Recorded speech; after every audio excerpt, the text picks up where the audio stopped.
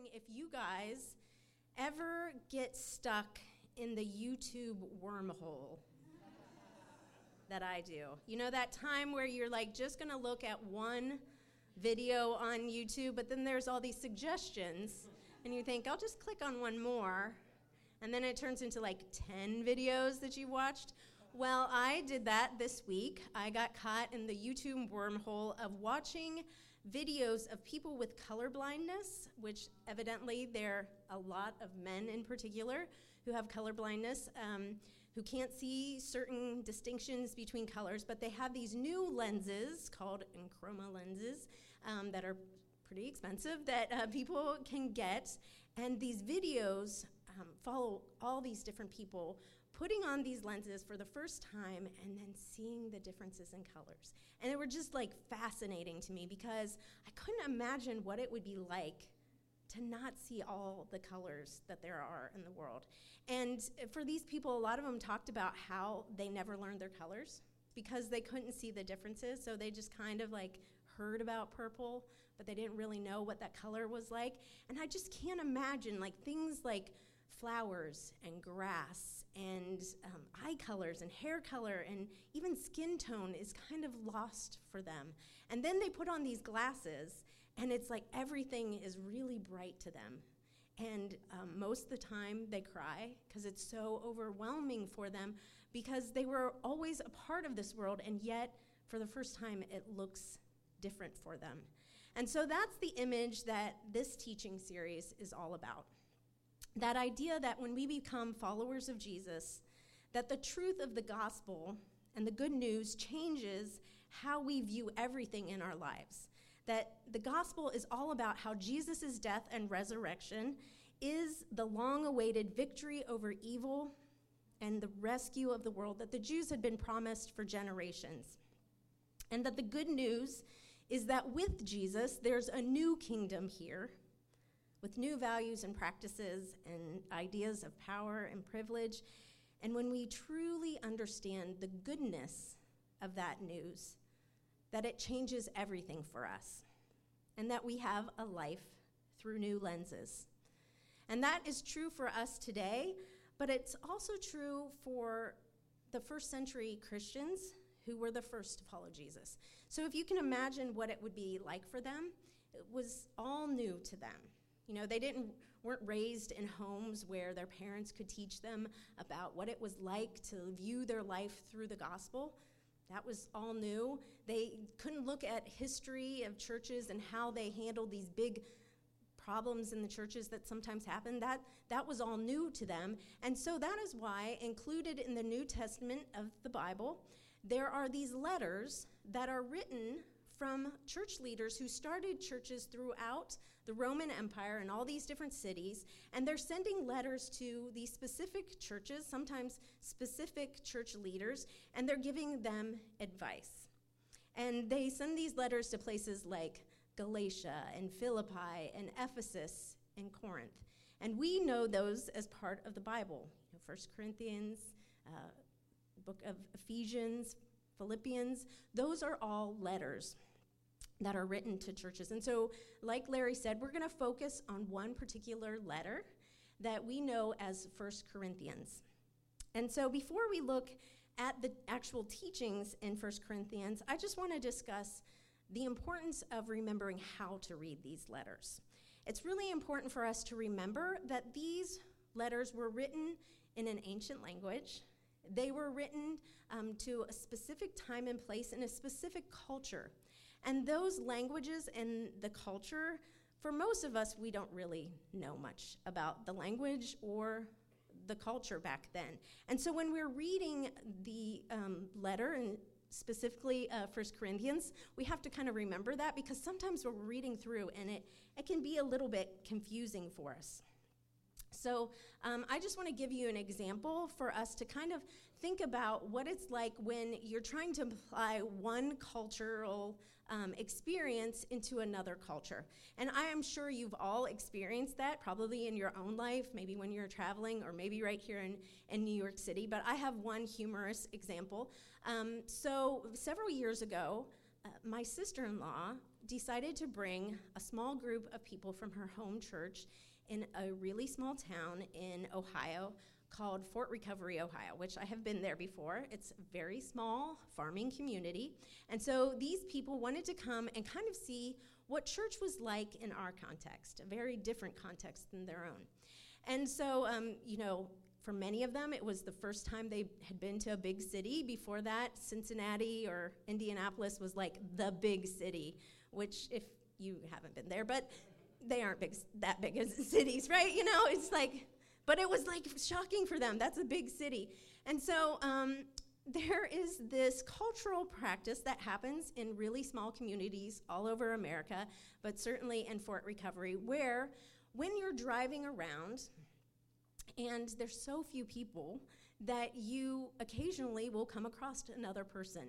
Like maybe they're outside of their house, okay? So what you do is, if you're driving, you honk at that person, and then the person waves back. Now, a lot of times you know who that person is because there aren't a whole lot of people, and you know who everybody is. But even if you don't know, it's still polite to honk and wave. So these lovely small towners come into my neighborhood, and they don't look quite like they fit. There's a large group of them walking down the streets, and so the taxi drivers, and they're kind of black cars, think they must be tourists, maybe they want to ride. So they honk, and they're like, hi, hi, hi, and it was like the confusion. You can imagine the confusion. I had to kind of explain what they were doing. This idea of two different places with very different cultural practices that just don't fit in the other place. And it's really important for us to remember that fact when we're reading this letter, because it was written to a specific time and place, and it's addressing specific issues in the church. It's really important for us to remember that, because if you go about reading 1 Corinthians, you're going to come across some sections that are really confusing. Just for an example, 1 Corinthians chapter 14, verse 34 says, women should remain silent in the church. They are not allowed to speak. Okay, awkward moment. I'm a woman, and I'm very much not being silent at this moment. But Paul is addressing this specific culture, a very different culture than our own, and a different time and a very unique situation in this specific church that we don't really quite understand what's going on in the Corinthian church that he's speaking into. And so for years and generations, some Christian leaders have chosen to make this verse a rule for generations to come. And other Christian leaders have said, no, this is a specific issue for the Corinthian church, and they look at other letters that Paul writes, and he talks about how women should prophesy in church settings, which that isn't being silent, and he talks about women who are leaders in the church. He talks about women who even discipled other male leaders in the church. And so these are the struggles that we have with reading these letters, these books in the Bible that often are called the epistles. So there you can feel very smart and call them epistles. There you go.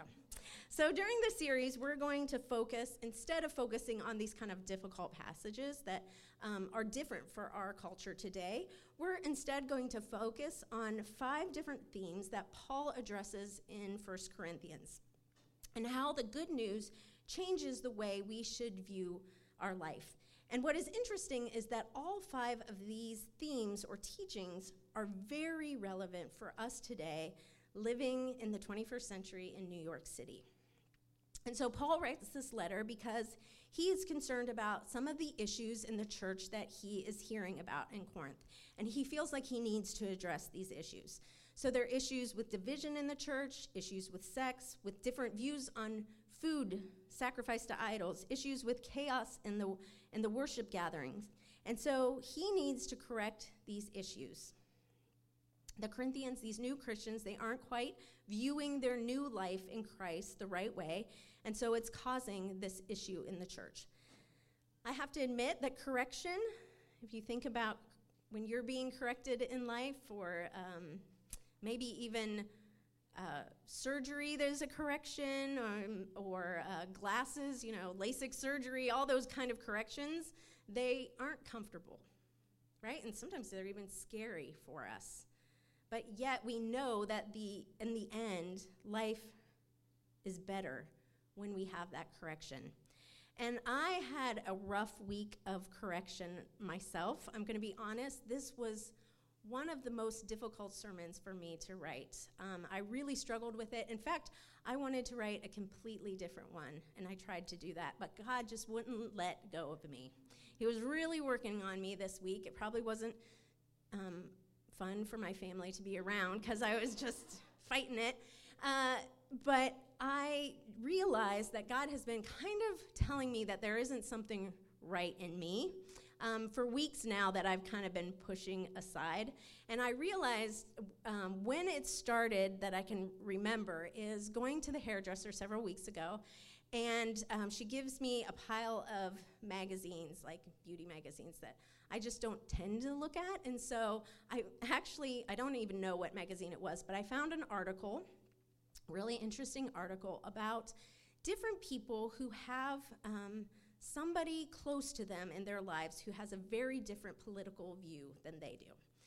And this article was just showing the dialogue back and forth between these different relationships over different issues. And I was just kind of shocked by how healthy they were. They were very respectful, very loving, making it very clear how important the other person was to them. They listened and kind of saw the other person's viewpoint. And at the end, they probably didn't change the other person's mind, right?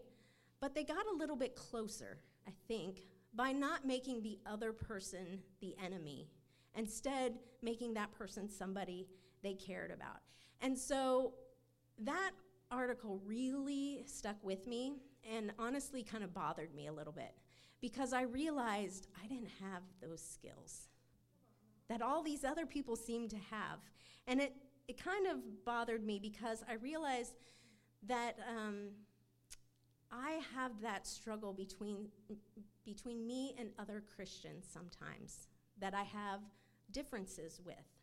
And that is exactly what I was supposed to speak on this week. And so that was the struggle, that Paul, first of all, is addressing this issue of the division between Christians in the Corinthian church. And so I want us to just kind of jump in and look at this problem. We're going to look at 1 Corinthians chapter 1, verse 10. This is what Paul writes to them.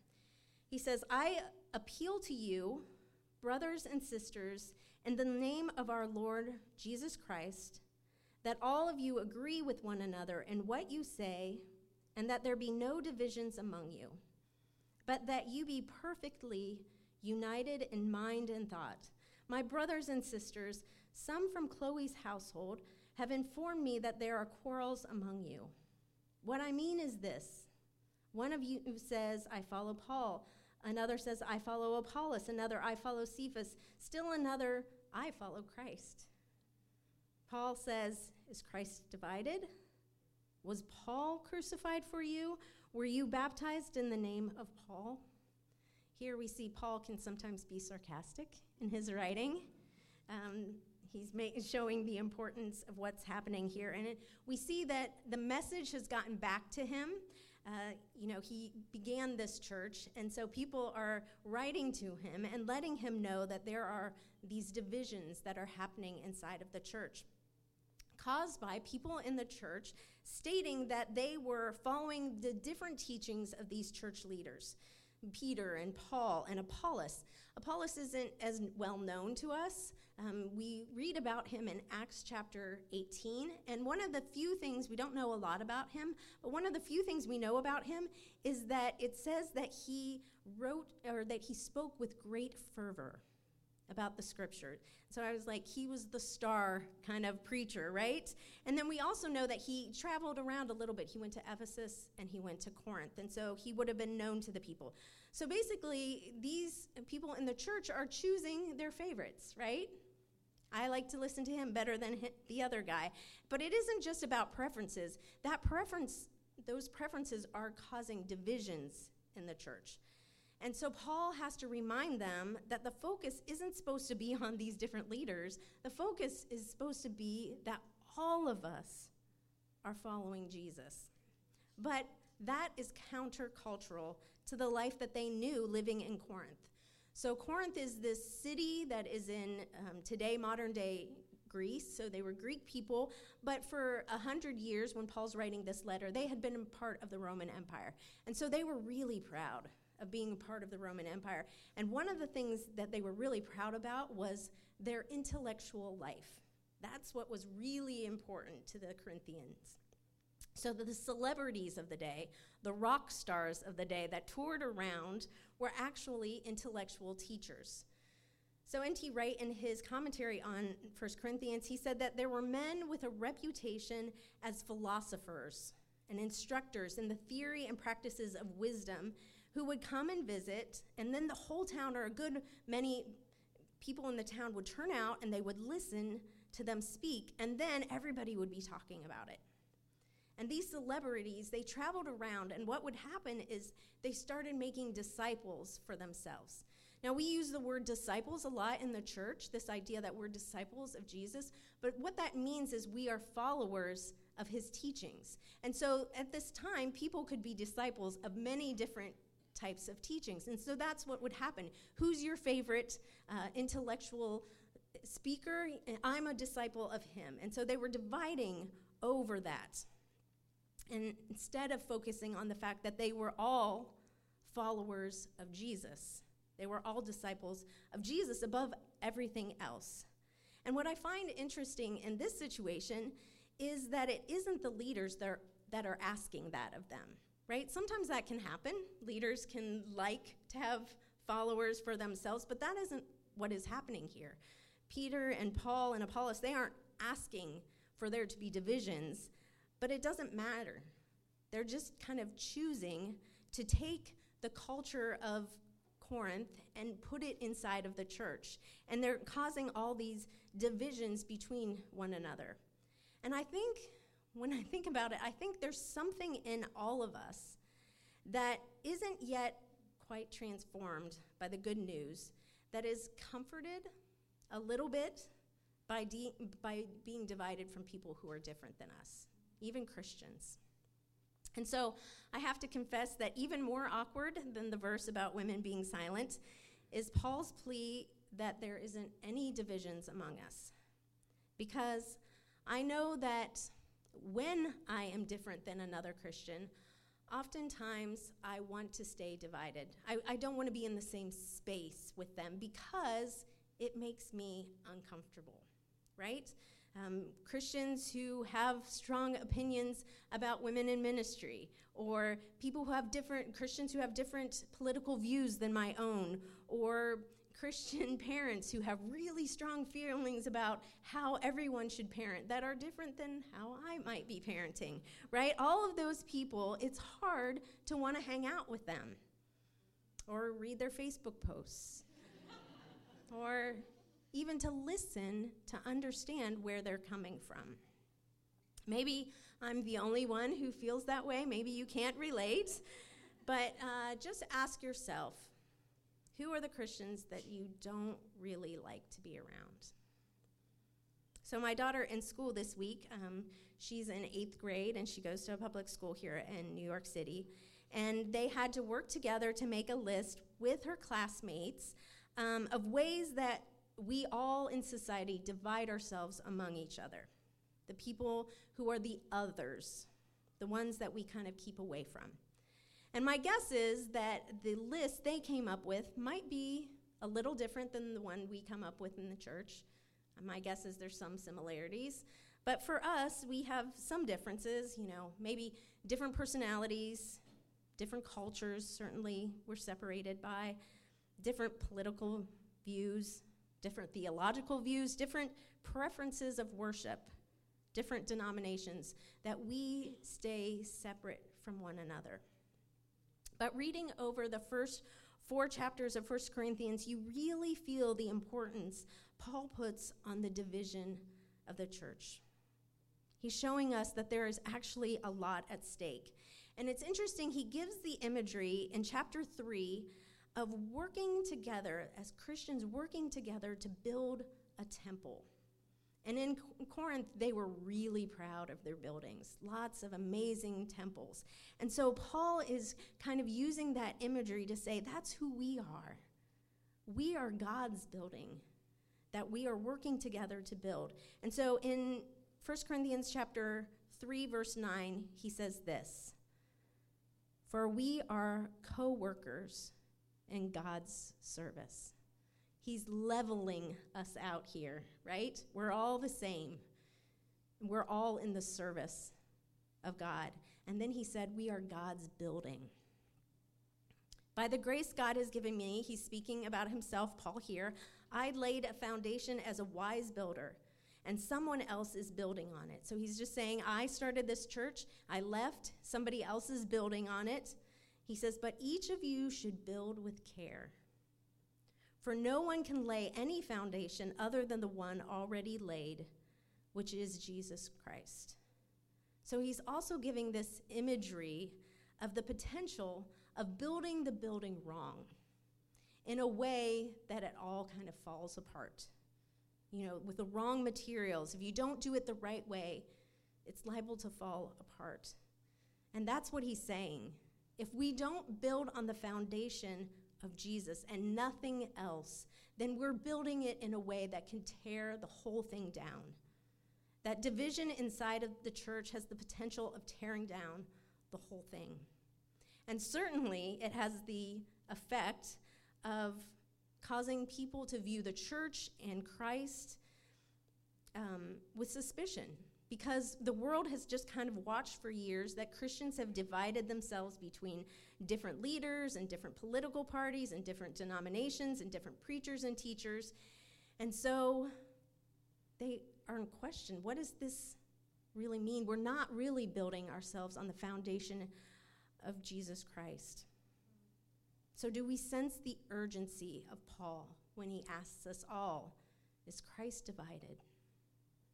So perhaps this message was more about me than it was for you guys. Maybe you don't struggle with this desire to be divided from people that are different than you, even Christians. But here is something that I am just starting to work on when I feel in my body the uncomfortableness of being different than somebody, and even in my heart and my soul, what that's doing to me. So this is what I'm trying to do, to be like Paul is asking us to be. So the first step is to regard that other person as a brother and sister in Christ. If we read through 1 Corinthians, we see that Paul repeats this phrase over and over again. He's very intentional. He's calling us all his brothers and sisters and reminding us we are all brothers and sisters because of Jesus' sacrifice. That is what he did for us. He made us a family, and we are brothers and sisters. And so something changes inside of me when I choose to view somebody different than me as my family. Paul wrote to be reunited in the same mind and the same judgment. And when he says this, he doesn't mean that we're all going to always think the same exact way about everything. But what he's saying is he wants us to put aside our differences enough so that we can realize that we're on the same team. We're in the same family. So we can work together towards the same goal. So we regard them first as a brother or sister in Christ. And the next thing we do is we remember our own brokenness. I remember my brokenness, because what I find is when I focus on how different we are, oftentimes I focus on how I'm right and that person is wrong. I focus on how the other person is broken instead of how I am broken.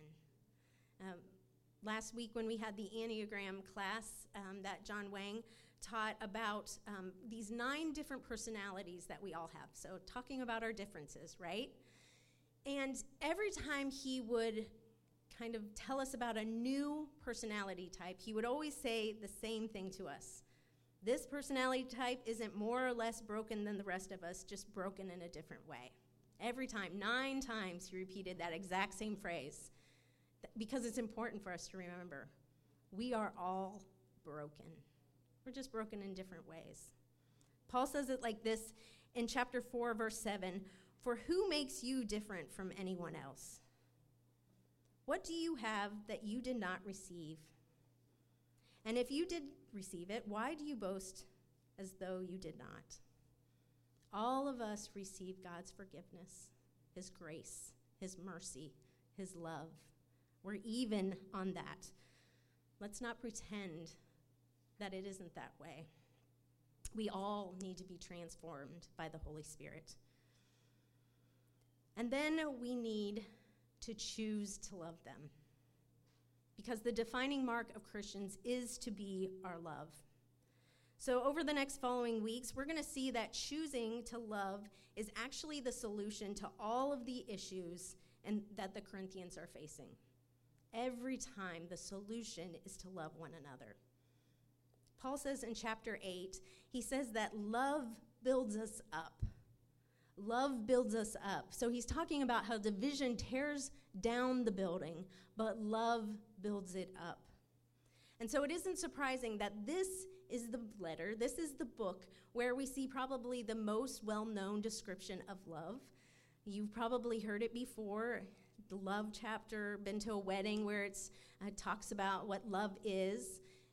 It is something that we've heard a lot of, but I want to read it, and I hope that it's fresh for you this morning, especially when you think about it in relationship to the people that you feel different from, and not only different, but in a way that you don't want to be around them, or that you feel divided from them. And so we read 1 Corinthians chapter 13, verse 4, it says, "Love is patient, love is kind. It does not envy, it does not boast, it is not proud. It does not dishonor others. It's not self-seeking, it's not easily angered. It keeps no record of wrong. Love does not delight in evil, but rejoices with the truth. It always protects, it always trusts, it always hopes, it always perseveres. Love never fails." So this morning, remembering our brothers and sisters, remembering our own brokenness, and choosing to love one another, Paul asks us, is Christ divided? And the answer is no. So this morning, I want to close with a prayer for all of us of unity. I want us to be unified as a church, that we are a family, we have unity in this family, but also that we are unified with all of our brothers and sisters in this neighborhood, in this city, and in this world. And so this prayer is a confession, and I pray that you would be able to find a place in yourself where you can kind of confess the times where you struggle with unity as well. Maybe somebody will come to mind as we pray this prayer, and maybe that's something that the Holy Spirit is working on you, that's somebody that you need to work on your differences with that person. Maybe it's just a group of people. But I know that God is working in me to love better, and I pray that's true for all of us this morning. So let's pray. Heavenly Father, how it must grieve your Holy Spirit that we have caused such barriers and divisions to be established within the body of Christ. And yet it was Jesus' prayer that we are one in the unity of spirit, one in the bond of peace, one in fellowship and love towards all those who love you. So forgive us our unbiblical prejudices and our unchristian principles, and forgive me of my own biases and my unloving attitude that I have towards other believers that don't conform completely to my own developed perspective of what a Christian should be. Forgive me for being too quick to criticize other brothers and sisters in Christ, and for being too ready to declare our differences and to denounce them as unfit for fellowship, rather than seeking to discover our similarities in Christ and rejoicing that all of our citizenship is in heaven. Help me, Lord, to love others as you have loved me, to love without prejudice or bias. Help me to be ready and willing to love the unlovable and to consent to be loved by others I would likely dismiss. And bind your people together in love and in the unity of spirit and the bond of peace, and guide us, we pray, into all truth, knowing that you are no respecters of persons and that all who trust in your sacrifice at the cross are forgiven sinners and citizens of heaven and accepted by the Father, and in the beloved in whose name we pray. Amen.